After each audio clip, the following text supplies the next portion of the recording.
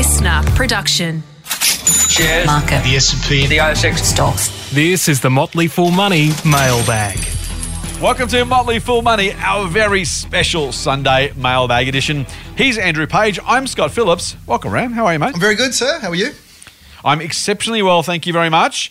Here's the man of straws, of course, the man who started, whose brainchild was strawman.com, who actually gets a call out in next week's Good Oil episode. I forgot to mention that to you on Friday, cool. mate. My guest mentioned you. Oh, favourably, I hope. Mentioned the company. Yes, I think it was. In passing, unprompted by me, no product placement, no money change. Well, as far as I know, no money change hands. Maybe I should ask you.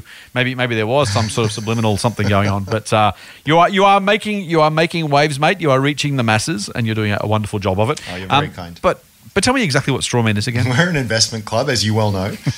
But we do it all But online. not just an investment club. You're a private investment club, I think. We are a private investment club. Yeah. You see it in my brain? Yeah, Okay. All online? Absolutely. Okay, nice. We are. We're not trying to... We're sort of going for quality over quantity. So we could probably have 50 million users, and that'd be great, but I'd rather sort of the more... Could you? Yeah, Could you really have 50 million Well, users? maybe not 50 million users, but there's plenty of businesses that at the end of the day, you know, it's got to be delivering value to our members, and it's not just about nice metrics that you can quote to a VC. It's got you are never going to be a .com unicorn if you say we don't want more members. Yeah, but that's You got to get with the program, dude. It's got to be world domination. It's got to be, a total addressable market of 84 quadrillion possible users. Maybe I'm missing a trick, but it's not, I'm not going that way. I like it, Let's mate. be Well honest. done.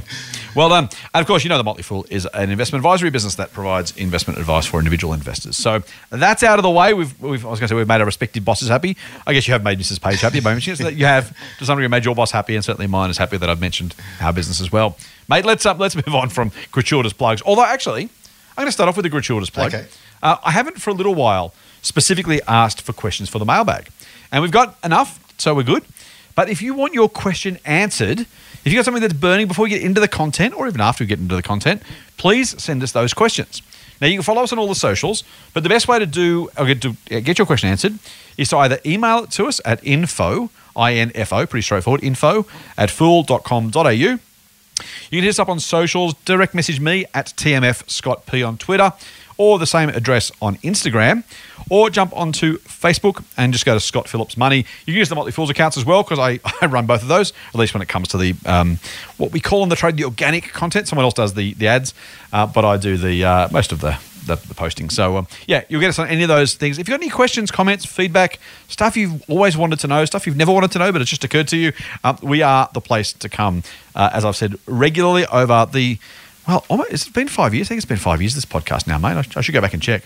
As I said, for those years, the show doesn't exist unless you listen to it and unless we're answering questions that you find interesting. So we'd love to, rather than talk amongst ourselves, to actually be talking to you about the things you care about. So let us know. Disappointingly, Ram, there is a Bitcoin question. So it's hot right now. So hot right now. So hot right now. So hot right now. Is that the first time in your life you've been so hot right now? Pretty much. Because I've never been there, mate. I own $100 worth of Bitcoin, as you know, but I've never been so hot right now. Well, it's got to be worth more than 100 now, right? I assume so. Again, I can't sell it, as I've said before. I will find my phone and surreptitiously check my Bitcoin value before we get to that question, so I can tell you. I have no idea what it's worth. But yes, you mentioned to me on Friday. Is it a record price or near record price? Yeah, it is. Yeah. Record? But, yeah, it is. But okay. I'm certainly not going to do a victory lap. I've said repeatedly this thing could drop by 50% tomorrow. And I would shrug my shoulders. It could totally happen. It is hyper volatile. So, yeah. It's nice that it's there. It's been there before and fallen away. Who knows what's going to happen in the short term? Anything could happen. But I'm more likely to want to talk about it when it's at a record high. But it's yeah, funny you didn't mention it for a while. I don't know what happened. Yeah. Well, let's not get into it. You're tempting me, but yeah, I'll leave it at that. Good, because I was going to catch you off if you tried. Yeah. Let's go to the questions we've got from our listeners, mate. The first question is an interesting one. It's from Bottle on Twitter. Bottle refers to me as Phyllis. I'm not sure whether he means Phillips or whether he was just decided to call me Phyllis or he likes that. I'm not entirely sure. His hi, Phyllis and Pagey. Bottle, I'm going to assume that's not a criticism. I've got a quick question for the mailbag poddy. Potty is what the cool kids call podcasts around, just in case you're wondering. I know those things. Thank you. Bottle says, is there any website or portal available you can enter ETF tickers and see if there's a crossover between the two? Keep well, fellas, from Bottle. Bottle, there is. You got to pay for it, and it's by a somewhat competitor of ours. Not that we really care too much about that. Morningstar is the business, and apparently it has a thing called a portfolio X-ray, something. I don't know. Where apparently you can put in the tickers, and it will actually spit out that information. So you can. I believe you've got to pay to be a member of Morningstar to get access to it. So feel free to do that if you want to. I'm not going to run down their business. I think they do a good job. I would say to you, you probably don't need it. I was going to say there's two lots of people. There's always two lots of people in this world, Andrew, on whatever topic we're talking about. Some who just need to know, right? They need to know that Amazon.com is 18.4369% of their portfolio and need to know that BHP is 2.589% of their portfolio and so on and so forth. I have to say I own Amazon, given I just mentioned it. By the way, if you want to find my holdings, go to my Twitter profile and click on the link there. It's probably the easiest way rather than me saying it every time. I probably will because it's kind of, I'd rather over disclose than under. But if you ever are wondering, you can get it there.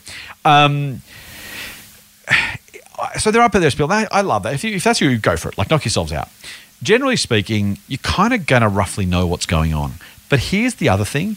You can't over allocate your portfolio by adding two lots of the same company, because you're adding more money at the same time, right? So here's the thing. If you buy the NASDAQ ETF with $100 and then you buy another share of the NASDAQ ETF with another $100, Amazon's still the same share, right? You've got two separate transactions. If you buy Amazon, then the S&P 500, your share actually goes down because Amazon's a greater proportion of the NASDAQ ETF than is of the S&P 500 ETF. You've got two lots of it, but I don't know. I'm just going to make it up, mate. Let's say Amazon was 10% of the NASDAQ and 8% of the S&P 500. Then the weighting actually goes from 10 to 9. So even though you got more of it, you've added more money in total, and so the proportional ownership actually goes down in that circumstance. Now, again, if you had the S&P 500, you add the NASDAQ, of course you would expect it to go up. But it's not like it goes from 8% to 18% because you're not doubling the percentage. You're not adding the percentages together. You're averaging the percentages. So just worth noting. I mean, I guess at some level for you, again, if you bought stuff you weren't sure what you were buying or how much of it you were buying, if you're buying a tech ETF and a cybersecurity ETF and then a e-commerce ETF, I guess it's possible you have the same company 3 times. But again, even if you did, it'd be the average of those holdings rather than adding them together. And if that kind of doesn't make a whole lot of sense, just think about the dollar values you're adding money. You're not taking the same $100 and dividing that, adding more Amazon with the same money. You're adding more money to all the positions in the second ETF or the third ETF you buy. Does that make sense, Ram? Have I done a half-decent job of explaining it? Can you improve on that? Yeah, no, I would. All I would add is that I think people ETFs are great. We always say that in general they're great. The broad-based index tracking ETFs. That's generally my advice to family and friends, unless you are a sucker for punishment and you like going, you like being a stock picker. Indeed. But you don't need to have 10 ETFs. Like one ETF and you're kind of like super. If you only had 1 or 2 ETFs in your portfolio, I'd say you're extremely well diversified. You know, assuming they are some of the broader index tracking ones. So I think Bottle's absolutely right in the sense that they probably want to know what the crossover is, so they exactly avoid that scenario of just unnecessarily sort of having 2 ostensibly different holdings. Oh, that's true. But, okay, but you know, am I really actually doing much difference here in terms of my exposure? And that's I would assume that's what they want to know. But yeah, don't overthink it. If you decide US tech stocks seem really interesting to me, I'm bullish on all those big names, then buy a NASDAQ one. And then if you want something that gives you a difference, maybe in Asia or something like that, do that. That's perfectly sensible. Yeah. But having the S&P 500 ETF, the NASDAQ ETF, the tech leaders ETF, it's just like it's kind of unnecessary diversification, and they will perform differently, but they probably won't perform massively differently over a meaningful stretch of time. So yeah, keep it simple. There's probably no harm in having 3 separate ones either, mate, by the way, because as long as the fees are low on all of them, you make it unnecessarily complex, but the complexity is not even that big a deal. Yeah. If I owned 3 different S&P 500 ETFs, I probably could. I could probably get one from iShares, one from Beta Shares, and one from someone else, Vanguard. I could actually own 3 of the exact same ETFs, but it wouldn't even then it wouldn't cost me any because you get charged a percentage of the value. So, go with the cheapest one. But if one's charging me 0.04, one 0.05, one 0.06%, having all 3, as you say, completely useless to add them, but also no real. I wouldn't run away from that either. Yeah, right? yeah. But it's just unnecessary in a lot of cases. That's my only point. I hadn't thought about that angle, mate. So I'm glad you brought it up. It's a really, really good one. In terms of ETFs, if I was going to build an ETF portfolio, I think I'd probably grab an Australian ASX 300 ETF, a US S&P 500 ETF. Maybe, and then maybe an Asia ETF, or I might just go ASX 300 plus a Vanguard Global ETF and be done with it. If you're going to build a portfolio just of ETFs, how few would you have, mate?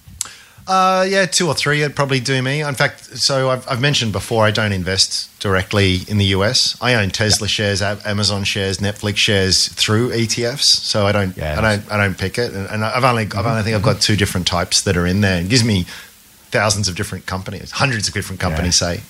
So I've felt no need to sort of further diversify within that. Again, some people prefer very specific sector exposure, theme exposure, and that kind of. We sort of touched on that kind of stuff before, and that's fine too if you want to go that way. But again, just have a clear idea of what is it you're setting out to achieve, and how many instruments and securities you kind of need to achieve that. And the fewer the better, more often than not, I would say. I like that. I think that's a really good point. I wonder if. Yeah, I think fewer is better almost by definition, just because it makes life easier, right? There's just a sense of like don't overcomplicate, particularly if you are by definition trying to invest in ETFs because you don't want to be involved. The whole idea of actually then being more involved by trying to pick ETFs is almost the point, right? It's like don't do it. It's only painful. So, mate, let's go to another question. This one's from I want to say Dylan. Let me double check that. It is from Dylan. Dylan says, where are we? Sorry, I lost it. Here we go. How are we, Scott and Andrew? We are well, Dylan. Thank you for asking. Many thanks for your priceless information and wisdom, as well as entertaining banter. Thank you, mate. Keep up the good work, he says. Question for the podcast, if you wouldn't mind answering. We don't at all, Dylan. Thank you. One can look at the financials of a company, he says, and research it as a whole. And we can decide whether it is a good company to invest in. Looking at various metrics such as ratios, discounted cash flow, revenue forecasts, all help give insight into the direction in which the company is headed. My question is this, he says. Despite all of these indicators saying one thing, is it ultimately the market perception of said indicators which moves the share price, not the indicators itself? For example, a company may have a growing earnings per share, but that itself does not directly increase the share price. It's ultimately the perception of this increased EPS, which causes more people to invest in it and brings up the share price. If this is the case, are we simply investing in a company which we hope others will one day share a similar view of and thus enable them to invest in it? Should we worry our research is in vain, as others may never view the company through the same lens? Thank you both for your time and knowledge, from Dylan. I reckon this is one of the best questions we've ever had. It's an outstanding question. I love the way he's thought through this entire component, and our listeners know I love behavioural investing, behavioural economics, behavioural psychology generally. And you're exactly right, Dylan. You're saying there's the company and there's the market, and nothing happens unless the market thinks it does. So are we wasting our time, Ram? Should we not just be trying to guess the market mood changes rather than bothering with the company itself? Well, this comes back to sort of knowing what you're doing in terms of having a clear strategy. So if you're trying to invest, and it's not really investing, it's speculating. If you're speculating over a short time frame, and I'd argue that anything less than a year is certainly a pure gamble. You can look at all the metrics in the world. You can understand the business perfectly. You could have gone through a massive deep dive. It doesn't mean the shares won't halve or double. Anything can happen. And Dylan's absolutely right. Price is determined through the interaction of buyers and sellers and whatever they happen to want to pay. And a lot of the time that is influenced just entirely on their sentiment. And sometimes they're in a very optimistic good mood. Sometimes they're very scared in a very pessimistic mood. And I'm of the firm view that you just can't predict that. It's too complicated. What are people going to think en masse in 6, 12, even 24 months' time? I don't know. I have no idea. But I do know, and this is that great saying that in the short term, the market is a voting machine, but in the long term, it is a weighing machine. And what you can say and what you can bank on with extreme high amount of confidence is that if the company delivers long enough, the market will eventually recognize it. And I've always challenged people to find me an example over a 5-year period where a company has gone extraordinarily well and the share price hasn't broadly tracked that earnings per share figure. Yeah. You might find one or two examples where it was just ridiculously valued at the start. But generally speaking, there is so much gravity there that it will drag it up. And even though people might ignore that for a long time, even though you can point to any number of PEs and ratios and who knows what they're going to think. But it will out in the end. The market will recognize it. And that is one of the core skills of an investor, is to weather the storm in between and wait for that to be realized. And everyone says they can, but it's hard. It's really hard to sit there on something in 3 years. You're making a loss. Everything else is going up, and you say, "What am I missing?" Like, everything says this is a good company, and yet the market fails to agree with you. You look silly for a long time. But that's where the money is made, frankly. And because when it does start to recognize it, well, you're in the ground floor, and it's not about we always talk about long-term average of 10% per annum on the market. Well, it's not that it goes up 10% per year. It could go down 20%, stay flat, and then go up 100%. It's more the destination than the journey. And as long as you've got a clear view on where that destination is, and the path between there and here is an attractive one, then do it. And just unfortunately, there's no easy way of saying it, but you've just got to be sanguine with the ups and downs and the to's and fro's and all the insanity that happens in between. Most people can't do it. Most people get really bad returns. Well, that's just grin and bear it, isn't it? You have to. I'm going to agree with that probably entirely. And I think that's why it's worth being roughly right rather than precisely wrong, right? Because whether the shares are 20, 25 or 30 cents today, if they're eventually $10, it's not going to matter. Yeah, no difference. And whether they're $9, $10 or $11 by then also doesn't really matter. Yeah. And so will the market ever completely agree with our view of valuation? Probably not, because that's not the game you're playing. You're not saying it needs to be eventually $1.08 per share, otherwise I've made a mistake or I shouldn't invest in it. I mean, if you buy at $1.70 waiting for $1.08, well, good luck to you. So that's the other thing, is I wouldn't invest in anything I thought the range of outcomes was so tiny that I couldn't possibly make $1. Yeah. To Ram's point, and this is where, honestly, I would say, I've said this before, mate, you said this before, the growth covers a lot of valuation sins. Because if you're buying a company you think can grow at 3% a year and it grows at 2.5%, you might make money, because the range of outcomes, even if the market finally does work out, that growth has been slow but steady. The share price will go up over time on that basis. But the range of outcomes are so tiny, if you get it slightly wrong, you're screwed. If you find it afterpay and you said at some point, look, it's probably worth somewhere $5 or $10 and it might get to $120 or so, that's all you needed to know. If you bought it 8 or 10 or 12 and it went to 110, 20 or 30, it really didn't matter. And so that's your broader point, right? Yeah. Is eventually the market works it out. It can be super volatile, by the way, and you can spend super long periods. I did some numbers earlier this week, actually. And I'm not getting paid per Amazon mention, by the way, but I did write it about Amazon. You sure? Amazon was up threefold in the last 5 years, 110 to $500, give or take.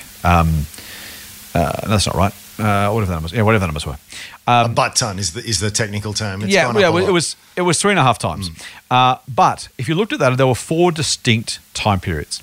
The first time period was about 6 months. The shares were up. There wasn't 5 years. It was over 2.5 years. The shares were up about 80%. Then they went nowhere for a year and a half, up like 3%, I think. And then they went up another 70%. And then the last 12 months, they've gone down 5%. And so you had to live through periods where this hugely overhyped, overpriced stock everyone's telling you to sell went nowhere, and you're like, oh my God, they're right. And then it was like a 6-month period, it went up 70%. Another 6-month period went up 80% over that entire 2.5 or 3 years.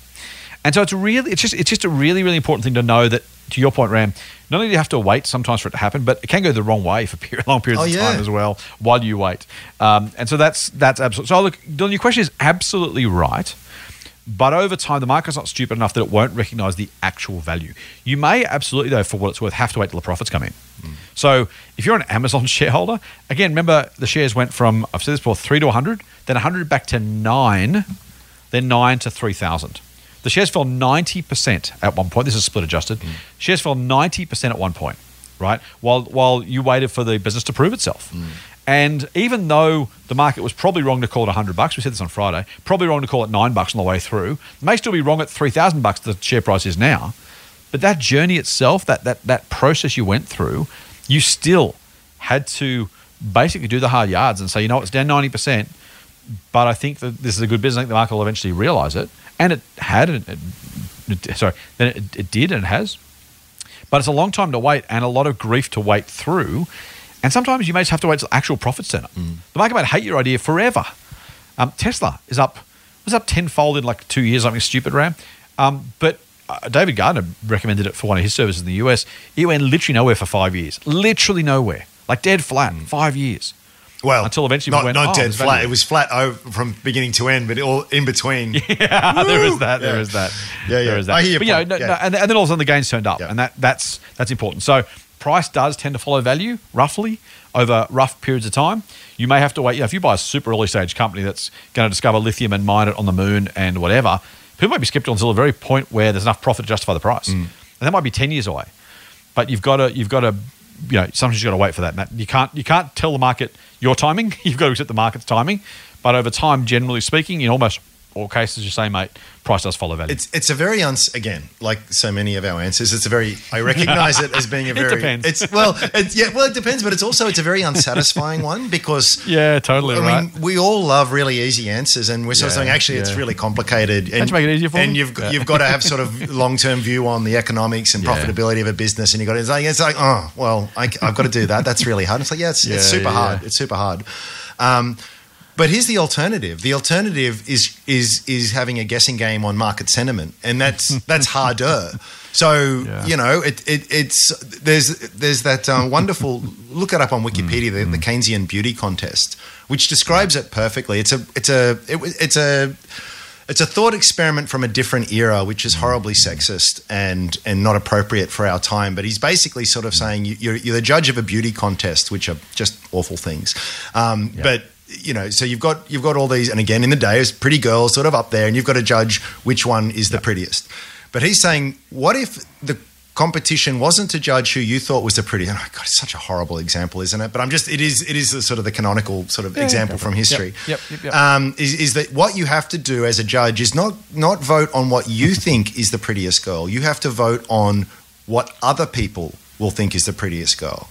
Yeah. Now that is a fundamentally different question.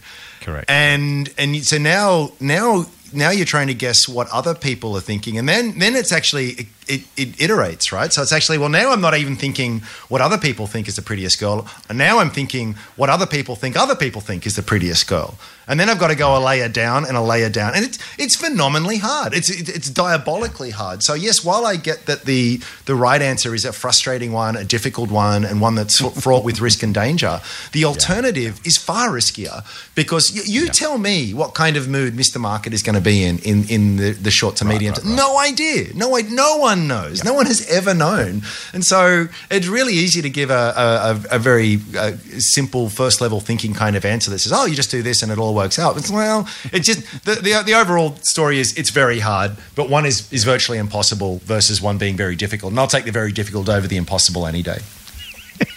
You haven't exactly sold it, mate, but you're exactly right. Yeah. Let's move on to the next question. This is one. So there was a tweet from my boss's boss, Tom Gardner, the CEO of the Motley Fool. And I'll read you the full section, because then Troy asks us a question at the end, including you. I don't know why he wants your opinion, but apparently he does. Tom Gardner wrote, if the market fell 20% in the next year, sorry, so let me go in. If the market fell 20% in the next year, here are 10 stocks I still wouldn't consider selling now or then. And he mentioned 10 companies. How about yours? I replied, I would sell literally not a single one of my holdings, unless the share market slump was because of an enduring economic or industry obstacle that permanently harmed the long-term potential of those companies. In other words, volatility doesn't matter. If I like Woolies now, I think Woolies is going to be bigger in 10 years' time. Whether the market drops in the meantime, it doesn't matter, which we've said many, many times, Ram. So my answer to Tom was I would sell any of my companies at all, because it just doesn't matter, unless the slump was something to do with, there was a factor that was enduring, right? Let's say the market slumped because we ran out of oil. Mm-hmm. Okay, well, maybe that matters. Or the market slumped because the dollar, the Australian government was insolvent. Okay, that kind of matters. So there are times when it might be true. So I said I wouldn't sell a single one just on volatility alone, because why would you? If you think they're great long-term investments, what happens in the meantime, you just talked about that, doesn't matter. So I said that, and that was all fine. Troy comes back with a great question. He says, Scott and Sage _Simeon, your handle, I make this in a question for the podcast format.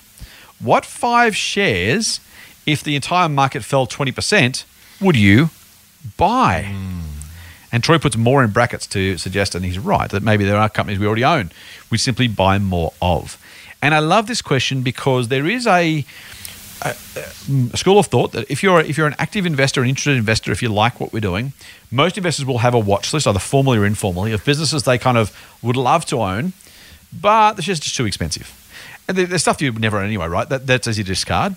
Other ones you're like, oh, gee, I tell you, if that company got low enough, I'd definitely buy shares because I love the business and I would love to own it, but I can't buy it now. If they got cheaper, I'd buy them. And so Troy's just saying, hey, if the market fell 20%, where would you go shopping? What would you be looking out for? What would be on the market crash watch list of buy ideas? And I just thought it was a really, really clever way to ask the question. I think I love my boss, Tom Gardner, and he's a great man, and if he wants to give me a bonus, he's welcome to. I actually think Tori's question is better, Tom, because that's, for my mind, I wouldn't have sold anything. But, hey, if you're all to wake up tomorrow morning and the market crashes, like, well, what would I buy more of? What's on the shopping list? What's on your shopping list, Ray? Well, it's hard because I would suspect if the market, it depends. If the market fell 20%, I dare say a lot of the companies that I'm interested in would probably fall a lot more because they tend to be smaller and they tend to have what they call a higher beta, so they're much more volatile than the market. So, the market overall could fall 20%, but these ones could fall potentially more or even less in some cases. So again, it's got to be a stock specific question. And then there are companies out there. Pro Medicus is a good example. I think it's one of the best businesses on the ASX. I just think it's phenomenal. But I'd actually think, and I probably would buy some more if it went down 20%. But I do consider it very overvalued. I actually think it would need to fall more than that for it to become super attractive. It got to $15 in the COVID crash, by the way, which I was very happy to take advantage of. Wow. So it's up fourfold since then. Happy days, right? But I'd probably need to see it fall a lot more. So I'll probably answer it in a slightly different way and sort of say, what do I think are some of the highest quality companies on the ASX? And I'd be comparing that, what they happen to fall against what my independent notion of value was. So I'd put Pro Medicus in there, but geez, I'd love to buy some CSL shares if the market had a big fall. Xero, Cochlear, Technology One, just towards I'll avoid some of the more micro cap stocks that I know. Throw a couple in if you want. Yeah. Oh well, but they would fall so much more. They would fall a lot. But I think all of those are just rock solid businesses that are going to be around in 10 years' time, going to be worth much more. And I'd also know that after it fell, I would buy some and then it would fall in half again because that's just what happens. So what happens? Yeah. But there are a few names, and in the smaller cap end, I mean, again, it's the ones I always go on about, like EnviroSuite, like Catapult, like Jumbo, like Ava Risk Group. Bought some more of them recently. I think Nanosonics is a fantastic business. Cogstate's super interesting. I'm just going through the list I've got here on Strawman. XRF Scientific. You wouldn't have heard a lot of these businesses, but they're actually under the radar businesses, but very attractive ones. And they would be in my shopping list. So one of the things, and this is not a plug, but one of the things, the way we designed Strawman was, the idea is you sort of put you write up an investment thesis, you can post a valuation, then you can set a price alert. So every time I sort of do a bit of research or look at a company, I'll write something up and I go, I really like this, I'd buy it at this price, and I'd set a price alert. And then I just go about my merry way, and then one day, ding, it's gotten to the price I said I would buy it at if it got to there. And that sort of is my prompt there, rather than looking at what the overall market has kind of done. Now, maybe something has changed and I need to go back and redraft up what I thought because the facts have changed. Right. But if nothing has, then that is a wonderful reminder. And it's just, again, nothing about Strawman, just in general, grab a piece of paper, right? Write out your investment thesis. What do you think it's worth and when would you buy it? And then if it gets there, follow through on what you said you were going to do. It's hard. Everyone says, if this got down 50%, I would buy it. Well, guess what? It's just fallen 50%. Because everyone's scared, they have pants scared off them. No one knows what's going on, and none of us do what we say we're going to do. Because, I know I said I would, but maybe I'll just wait a little bit longer. That's so true, mate. Or maybe I'll wait for things to get better and then I'll do it. No, buy it. If nothing has changed except for the price, or even if things have changed a little bit and the price has changed at a much more exaggerated level, buy the damn thing. You're not trying to time it here. It's cheap. Get it, And as we just said at the beginning, if you are broadly right, you will be eventually rewarded for that, even though you may look silly for a long time, even though it may be very painful for a long time. That's how you outperform the market. Yep. It's a really good answer. Well, yeah. So I'm going to take a different slant to your answer, but it's kind of the same vibe. the challenge with this question is, and most people will say, the ones I want to buy, to your point about CSL, the ones I'd love to get those quality businesses when they're on sale.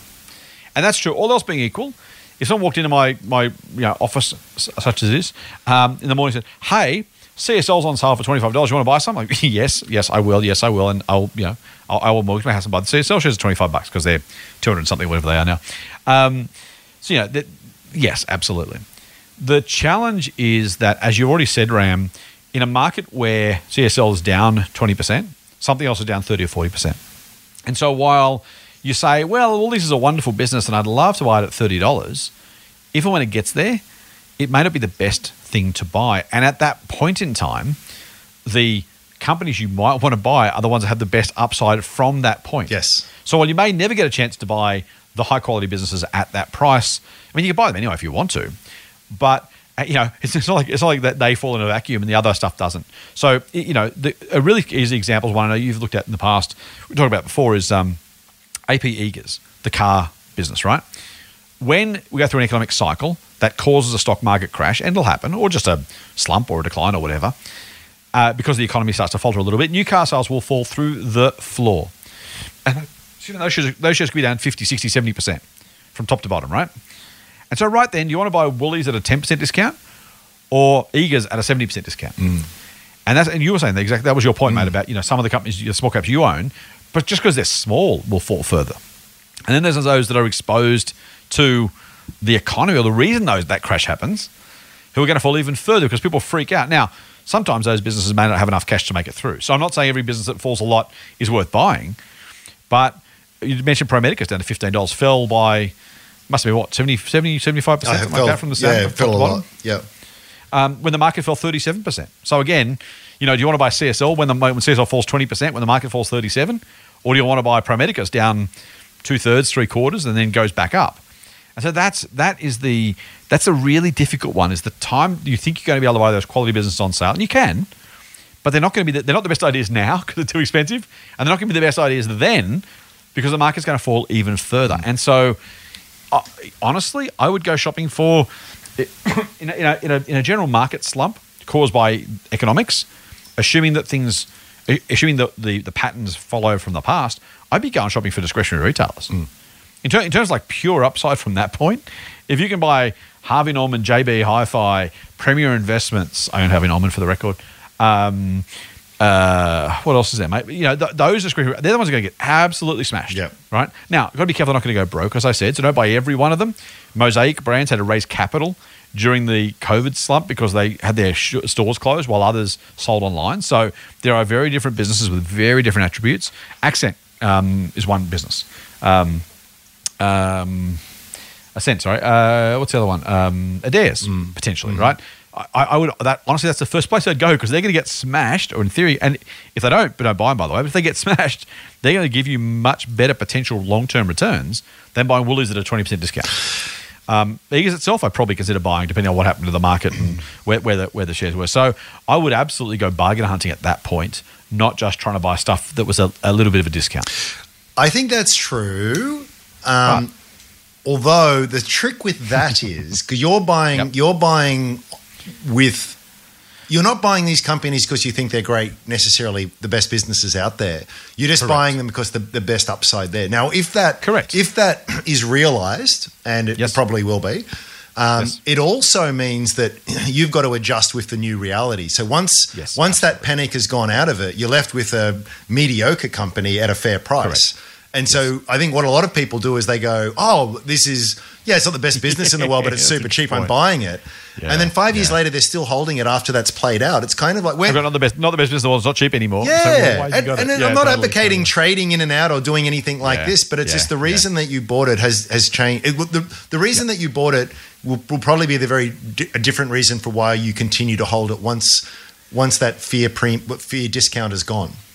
Now, what Troy's getting at, I would imagine, is he's saying, well, if I'm going to buy something that actually I am happy to hold for years and years and years and years and years, that is a different question. And this is the old Buffett saying it's better to have a great company at a fair price than a fair company at a great price.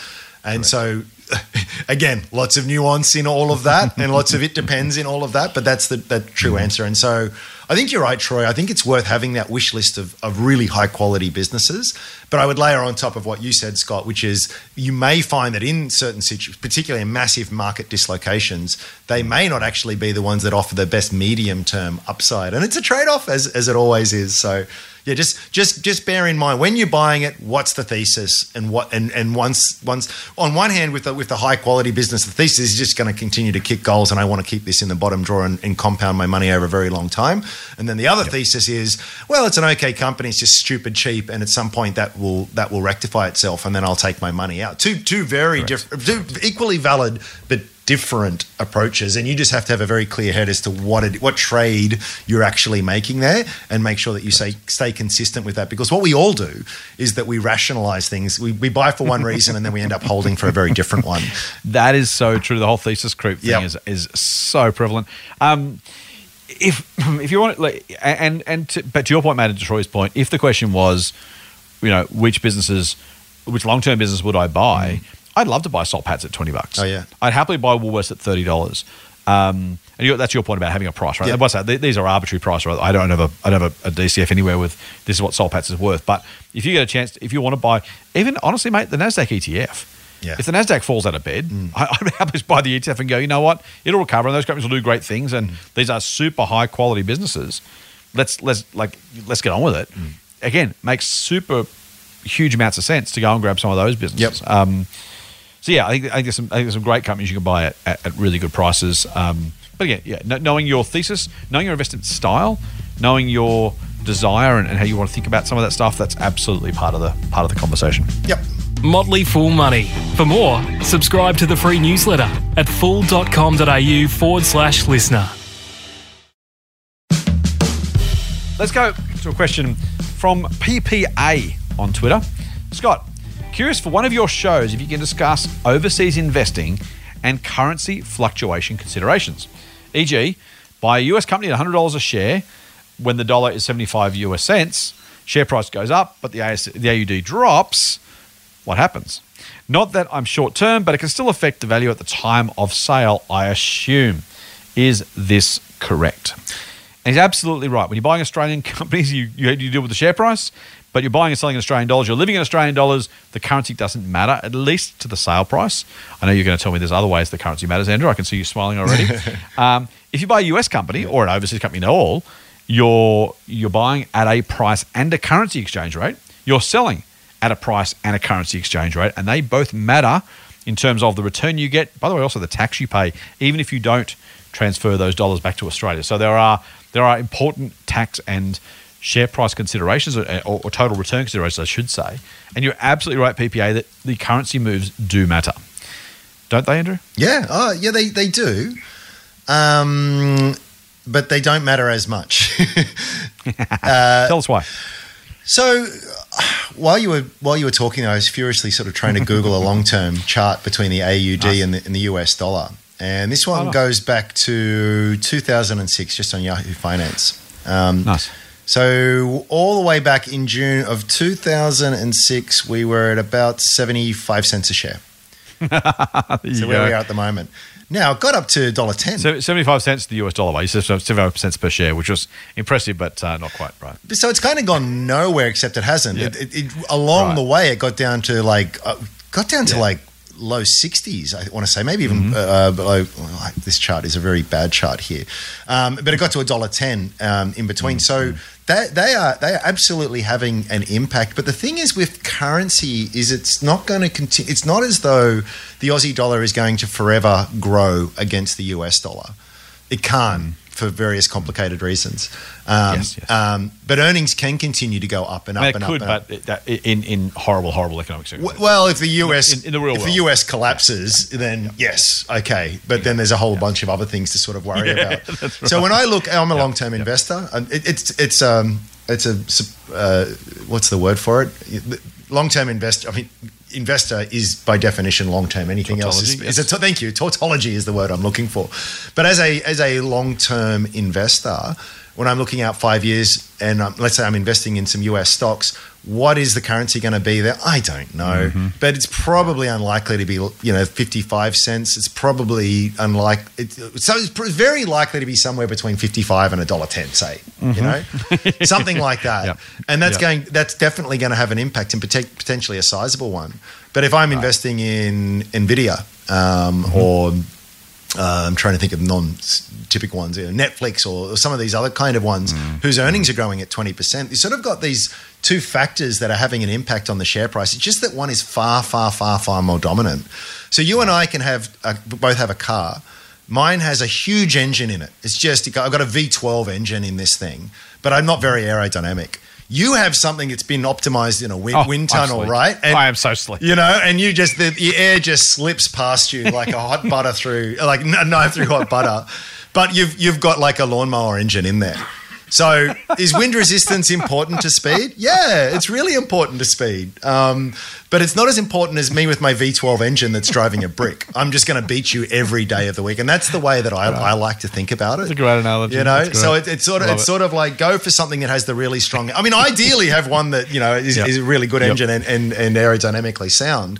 But I'm going to focus on the engine. I'm not going to focus on some other factors that, while influential, are so secondary in their impact as to not be overly concerned about. And people can try and have their cake and eat it too and just say, oh, well, I'm just going to hedge. Well, if you'd hedged over since 2006, you've spent a bunch of money to go nowhere, and it's just dampened your returns, as it's turned out. So yeah, it's a factor, but don't overthink it. What is far more important is to make sure you've got a very high quality growing company in there, and then the currency is going to be a bit of a rounding error in the fullness of time, to my mind. I think that's right. As long as you have enough time, and it's a bit like, again, the only caveat I'd add to your answer, mate, is it depends what sort of companies you're investing in and what sort of returns they're going to get, right? Because, and frankly, how good you are investing, but that's the same in any company. And the longer the term, as you say, because by definition the dollars kind of have to fluctuate between two relatively fixed points, whereas the share price can grow forever. The more growth you get and the longer you own the shares, and those two are obviously related, the less time that the currency matters. Yeah. So, if you'd have bought Berkshire at $50 a share and it's now $200,000 a share, trust me, the currency doesn't matter to your return, right? No. Just doesn't. Now, if you buy, Walmart at $50 a share and now it's $60 a share, and it's been 3 years and the dollar's depreciated by 20% in the meantime, that's going to get pretty close, right? And so, it's not to say Walmart's a bad investment or you shouldn't have made it or whatever. Just recognize that the time frame and the compound returns, the longer you hold, the more your return, the less currency matters, as you say, Ram, because it does fluctuate. Yep. Now, $1.15 versus 45 cents.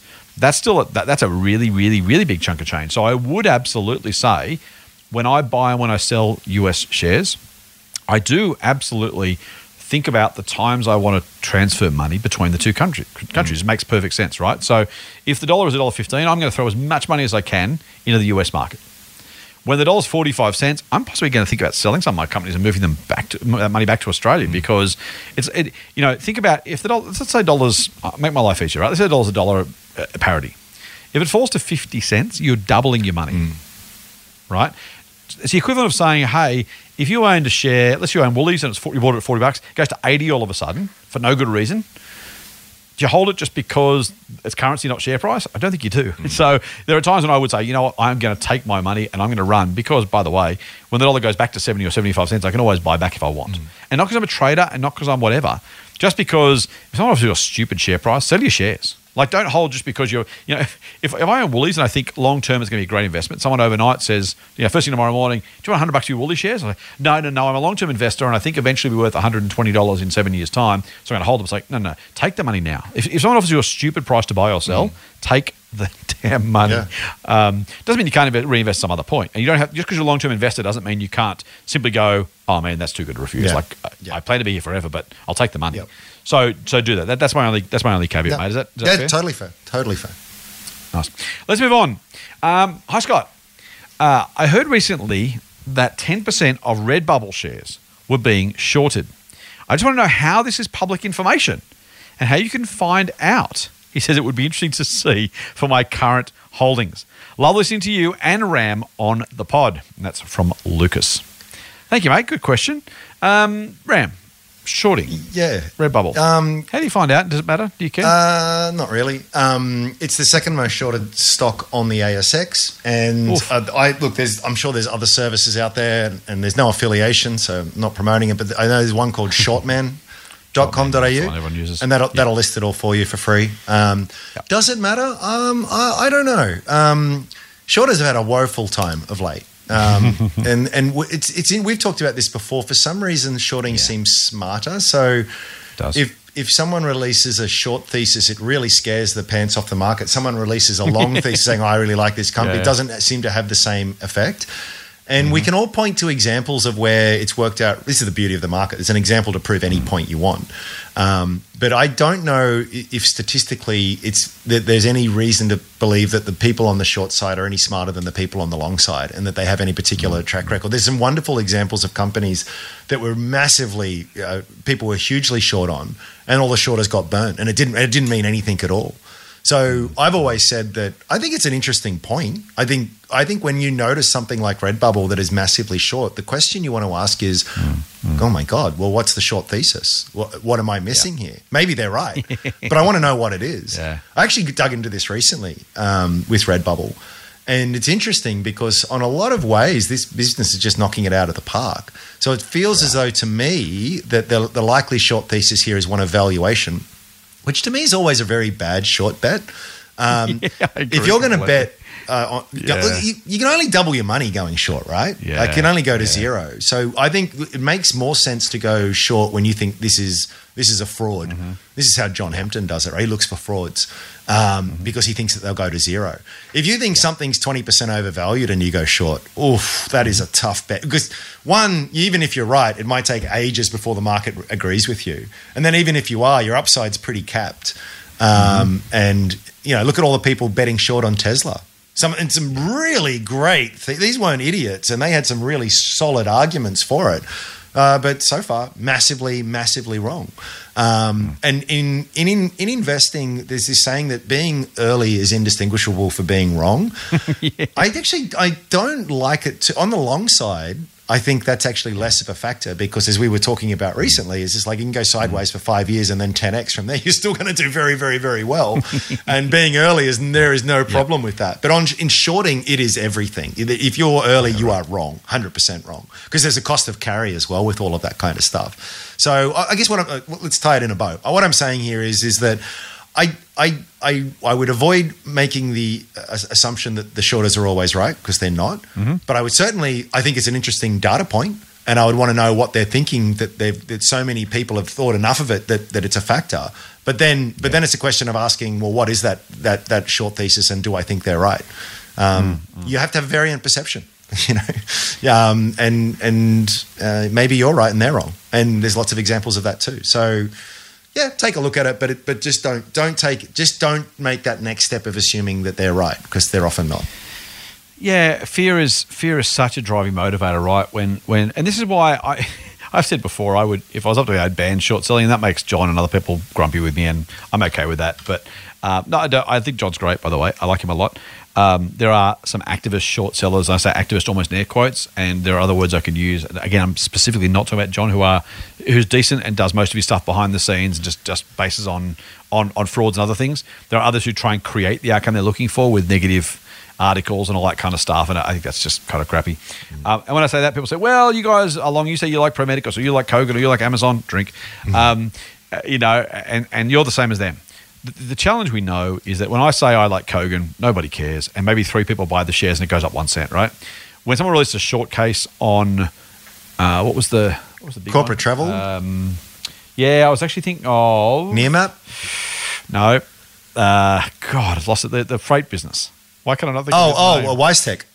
There you go. Thank you, WiseTech. Yes. The shares fall 40%. And so that, to my mind, that and when I say I like Kogan, maybe people buy it, maybe they don't, maybe the share price goes up, maybe it doesn't. People get scared out of a stock like WiseTech at the 40% decline because they think the short sellers must know something. That's the bit that annoys me about the idea, and particularly when they're arguably, I won't say about WiseTech because I don't know who it was, I can't remember who it was, and I'm not going to get myself in trouble with anybody.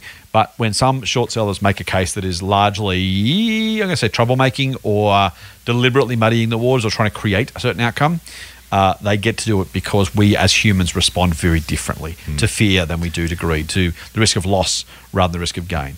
So I think that's absolutely right. In case of point, WiseTech's at an all-time high.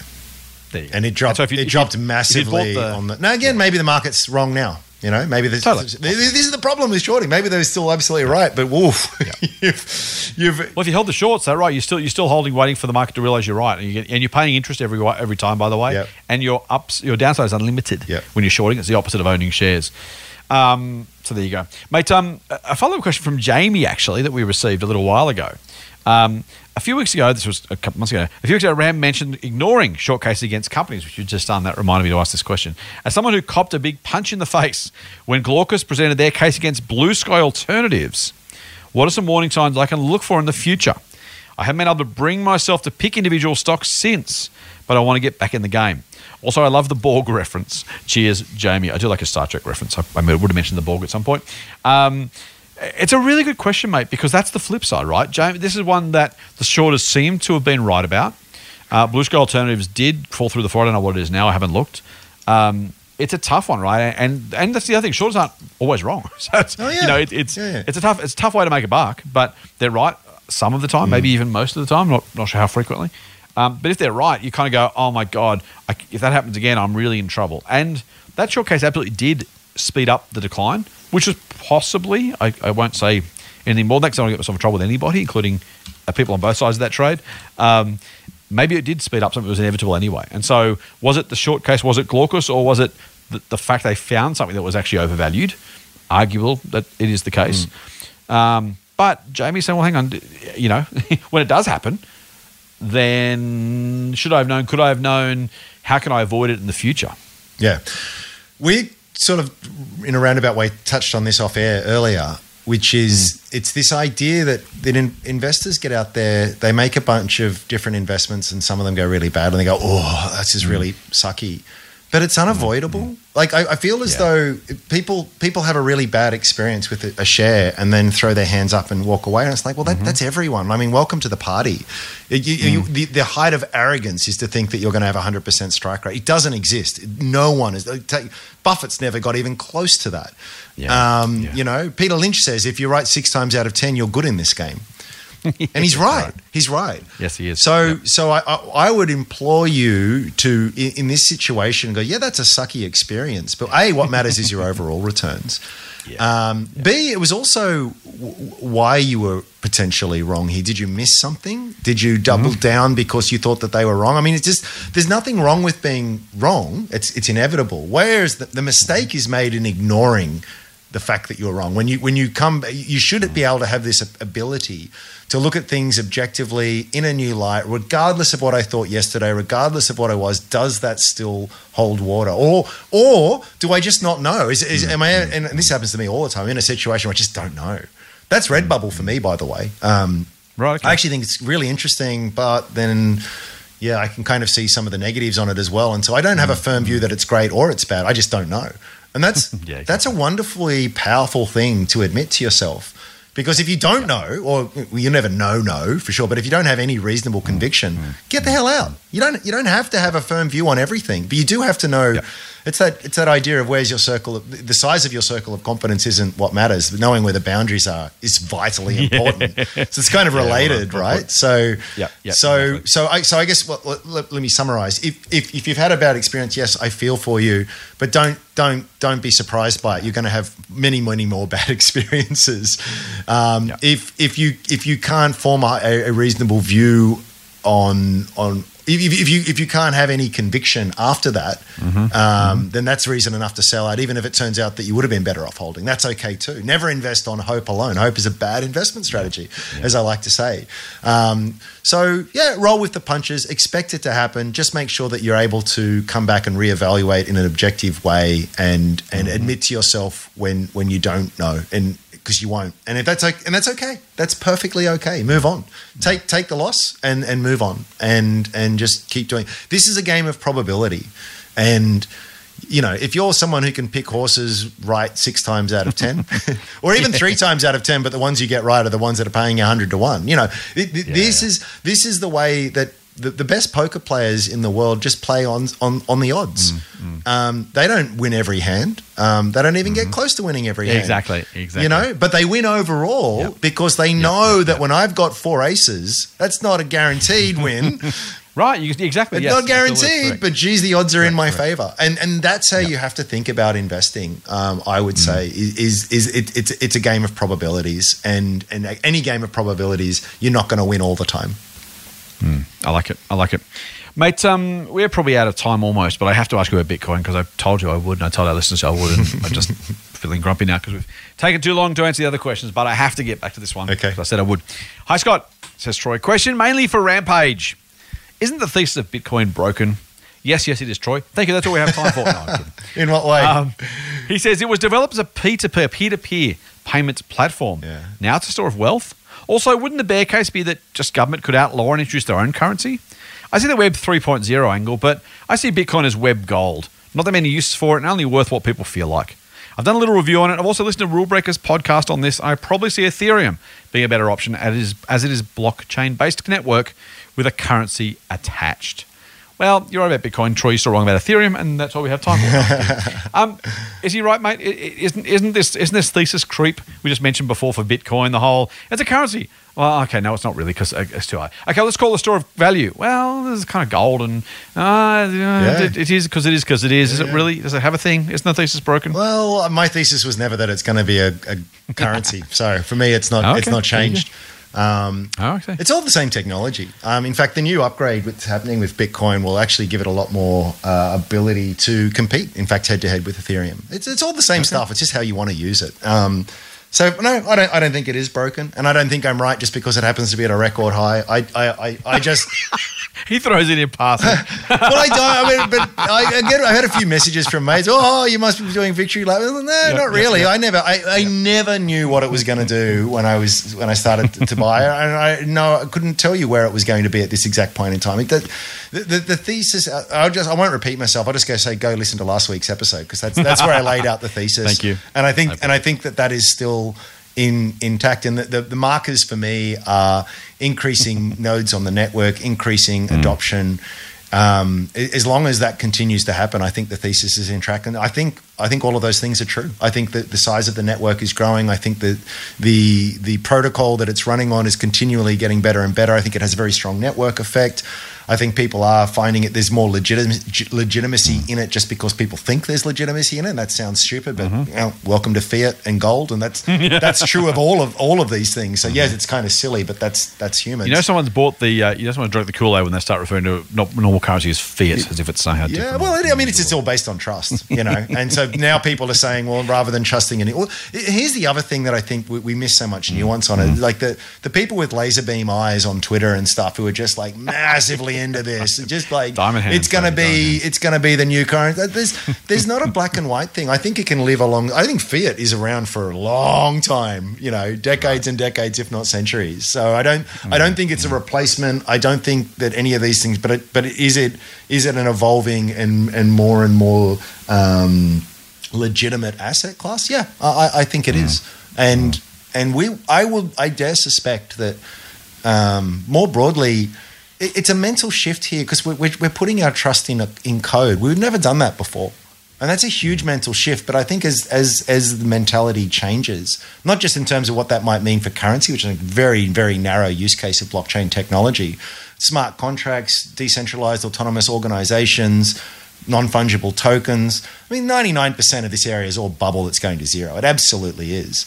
But in terms of what it promises as a technology and what it can do, I think it's absolutely there. I tweeted something. I saw it the other day and I retweeted it. There was this interview with Bill Gates and David Letterman in 1995. And David Letterman is just giving Bill Gates heaps like, why would I use this internet thing? Right? It just, I don't get it. Can't I? Have you heard of radio? You know, it's just like, because Bill Gates, you can listen to your favorite baseball game. It's like, well, I can do that anyway. And it's laughable now. Remember Real Player just quietly? Yeah. It was laugh. Everything that Bill was talking, he's two interesting things. Everything that he was saying kind of came true. But also, it was also beside the point. The internet, as first imagined, was just let's put magazines online. I can go there and I can read something on someone's homepage or the news or something. And what we've since used the internet for is vastly, even someone like Bill Gates, who was right at the bleeding edge of this, completely missed the significance. And I dare say that with Web 3.0, which is a long time away before it becomes anything real, anything material, I think none of us can really imagine how it's sort of going there. But this technology is legitimate. It is here, and it has the potential to revolutionize a lot of things. Doesn't mean that everything gets thrown in the bin and we just all go to that. That's dumb, narrow, black and white thinking. But as something that is new and genuinely valuable and has very valid use case, even with what we can imagine, let alone what we can't imagine, I think it's massive. So I listen to last week and you can get into more detail there. But I don't think it's broken at all. Nice, I like it. I should say, just funnily enough, too, you're speaking about Bill Gates on Letterman. Tom and David Gardner, our co-founders, were on daytime TV, one of the Oprah-type shows, defending the fact people would actually use credit cards on the internet. Yeah. Surely no one's ever going to use a credit card on the internet. David and Tom are like, no, they will. Yep. No, they won't. No one's going to use a credit card on the internet, and here we are. Yep. All right, mate, one last one. And it's got to be on Bitcoin. Same topic. Let's get out of the way now. We're on a bit longer today, and then thank God it'll be over and I can relax. From Patrick. Hi, Scott. Sorry, a follow-up question for Andrew on crypto. Oh, dear. See, Patrick, at least there's some sympathy. Thanks for answering my question about crypto, he says. I thought it was a very good synthesis of the crypts in general. I'm not sure if that's a typo or that's what the cool kid called. Is that the plural for crypto? Is it crypts? Or It works for me. Like the O out? No, I get it. All right, in general. And your thesis for investing, as I said, I own a few myself, so I tend to agree with what you said. We all love confirmation bias, Patrick. However, there is one thing I still don't get, and that is valuation and market cap. E.g., Bitcoin is at $1.2 trillion. How do you conceptualize or think about the total market cap when looking at valuation? Or is this something you simply don't bother about? It's a good question. This is the last question. I'm going to answer this one quickly. This is hard. This is really hard. It's not a business. A company, we just can talk about cash flows and that. There's no cash flows here. So that's really hard to value. And then it comes back more fundamentally to what is value. And now we're going to get into the realm of philosophy. I don't know. It's hard. Oh, I'm sorry. Patrick, this is your fault. Well, it kind of is. So it's sort of like, does Wikipedia have value? They don't make any money. They're funded on things. It definitely got value there. How do you value that, though? That's a really interesting question. Right. How do you value the local fire service? Someone's paying money for that thing. God knows it doesn't make money. It just bleeds cash. It's not any kind. But does the AMBO service, does the firefighting service have value? Yes, it does. And so the broad argument here for me is that whether it's something that's becoming a more legitimate store of value, whether it's something that's more legitimately underpinning a lot of the stuff that's going to be done in Web 3.0, I actually don't know what the value is, but I do know that if this does gain any widespread adoption, that almost by definition the value has to be significantly more than what it is. Significantly more. So if the entire, let's say a significant portion of the internet does transition to this Web 3.0 framework, by definition it has to have more value. Significantly more value, and that's the bet. So I would never make it it's not a question of I think it's worth $97,500 and it's now at $92,000 per Bitcoin, therefore it's cheap. It's more a question of if this transitions to something that is increasingly seen by institutions, organizations, big family offices, and it kind of is. It's kind of it's kind of going that way, and it becomes more widespread. Then I think it has to have not just a bit more value, but significantly more value. Can I just say too, for the record, the vast majority of my money is in stocks. Right? I feel as though I get painted as this crypto. I think it's a fascinating space, and I think sensible people can have a sensible view on it and a sensible exposure to it if they're going in with the right attitude, with the right expectations. It's not about. It's like so many things. It's not all in or nothing. There's a lot of middle ground. There's a long spectrum to be had there, and it's a very broad conversation. There's so much to get into, but that's my short answer anyway. I just think it's amazing that when I say, what's a share price worth, you say $2.50. And when I ask what Bitcoin's worth, I say, well, what's value anyway? There's an interesting distinction between those two concepts. You don't ask me about the ambulance service when I ask you what you should pay for Woolworths shares, but you're happy to dissemble and point to philosophical questions when it comes to Bitcoin. Yeah. Which is interesting, is all I'm saying. It's hard. It's very hard. I like it. Mate, just one really quick follow-up, because you asked about the market cap. Do you care? I mean, a lot of people say Bitcoin's worth X, and they try and evaluate at a system level to make a case. And I guess that might be what Patrick's talking about here when people say, well, it's worth this, either in a good way, hey, look how much it's worth, or it's not worth much because it's only worth this, and the stock market's worth that, or currency's worth that. People use it as a relative measure. Am I right from your answer to assume, and not to extend it for the sake of it, just to try and get the number of Patrick's question, am I right saying you kind of don't care so much because it's either worth a quantum more or a whole lot less, but probably not the current value? I mean, is that kind of the point? Or, if it was, it's 1.2 trillion apparently, according to Patrick. I'll take him at the word. Yeah, it's about that. If it was half a trillion or 20 trillion or 200 trillion or a gazillion, whatever the next thing is, do you care what the system? Yeah, I think so. Value or the it matters. Thing is worth? Yeah, definitely. Okay. I mean, I know I've given this example before, and it's an old one, but it's just it's probably the easiest way of looking at it. But let's take every single ounce of gold that's ever been mined, and let's times that by the current price per ounce, and we've got a market cap for gold, right? Yep. And that's the sort of the historic store of value. Does it matter though? I mean, no one really ever says no one ever used the market cap of gold before now to make a case for buying or selling it, right? I guess that's why I'm not saying you're wrong to. I'm just giving Patrick's question. He's asking, hey, there is this people are talking about it as a market cap as a I think mostly the pro-Bitcoin people are talking about the size of it. Somehow that's justified for some reason. No one ever bought or sold gold based on the total combined value of gold in existence. Yeah. Not that they were wrong. They might have been wrong as well. You guys might be right. But it's just interesting that it's becoming part of the case for, or sometimes against, Bitcoin. It wasn't with gold. Does it matter? Is it because it's kind of part currency that people talk about market cap, or are they making the case? I just think it's interesting to draw that analogy, because if your argument is it becomes a more widespread adopted legitimate store of value, it gives you something to peg it against. It's just as made up.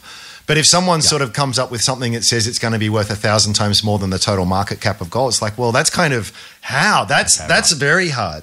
But when you get to a point where it's kind of like, actually, it's actually don't know what it is at this point in time. But if it's significantly below that, it's got a long way to run. If that initial thesis proves correct, that is that it does go much wider spread. So it's an interesting way to sort of to look at it at that point. I mean, the real what you've got here is you've got a bit of a token that if I put in, I feel as though that I'll be able to get so much out at the end of the day. And if enough people think that and there's enough value in that, then maybe you can detach it a little bit from that. If it serves its purpose in that particular use case, then it can be pretty much arbitrary, as long as I feel as though there's not going to be too much fluctuation in that. And I'm talking about more at an end stage here, not in the adoption growth phase. But it's a fascinating thing. I think if you're someone who is going into this space and you buy something and just because you got super lucky it's worth 5x from today, I think that'd be a really silly thing to sell. If everything else is and if your fundamental reason for buying it is still continuing to play out, because it's sort of, you're missing the point here. This isn't something that any sensible person can have. There are more complex ways, and we just don't have time to dig into it. And you get all kinds of different valuation. But this, thank God. I mean, that's a shame. But this is true. Like you take Morgan Stanley and take UBS, and they'll both publish a valuation for BHP, and they could be 30% different. Now they both have the same information. They both have incredibly smart, well-credentialed, well-trained people, and yet they come up with vastly different answers. Which one's right? Well, maybe neither of them are right. I don't know. And it's sort of like that times 1,000 on Bitcoin. So it's very, very, very, very difficult. But that's why I try and draw back from that, and it's more about just saying this thing has value in its given use case. If that use case increases, and you will by definition see that being represented in the price over time. And I think the potential for that to be, is this 10% undervalued, 20%? No, if that happens, we're probably looking at something that's far more significant than that. And that's why I'm sort of happy to have a small exposure to it. Does that make sense? Nice. I don't know. Yes. No, it's hard to do quickly. Does. Yeah. It absolutely does. It absolutely does. Yes, it does.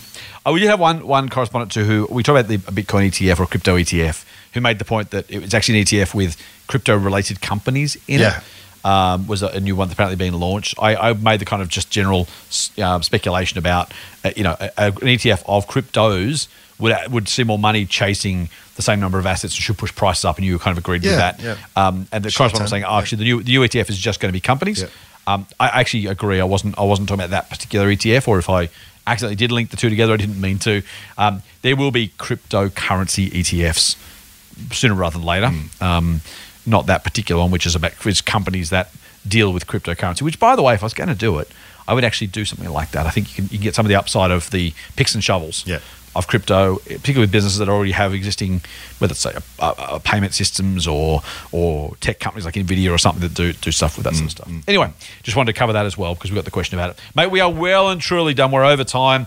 The good news is I left the Bitcoin stuff till the end, so people who are still here are the true believers. Everyone else got to turn off early, so that's always positive. Please do follow us on the socials. Please do send us your questions and comments. We really appreciate it. I gave you my socials, the Motley Fool socials, earlier. I didn't exclude Rams because it wasn't important, just because he doesn't normally field the mailbag questions. So they were for me. If you want to get in touch with Ram, do so at Sage_Simeon and at Strawman Invest. You really do want to follow Andrew. You want to follow Strawman. They're doing good things in a good way. Thanks, mate. These, there are a small but important number of good guys in the space. They include Andrew and hopefully the Motley Fool. We're trying to do the right thing by people. I help you invest better and try and do it in a pretty decent way. So follow Andrew. You should. Cool. Until next week, mate. Full on. Cheers. The Motley Fool and people appearing in this program may have positions in the companies mentioned. General advice only. Please speak to your financial professional to understand how it may pertain to your situation. Subscribe to the free newsletter at fool.com.au/listener. The Motley Fool operates under Financial Services Licence 400691. Listener.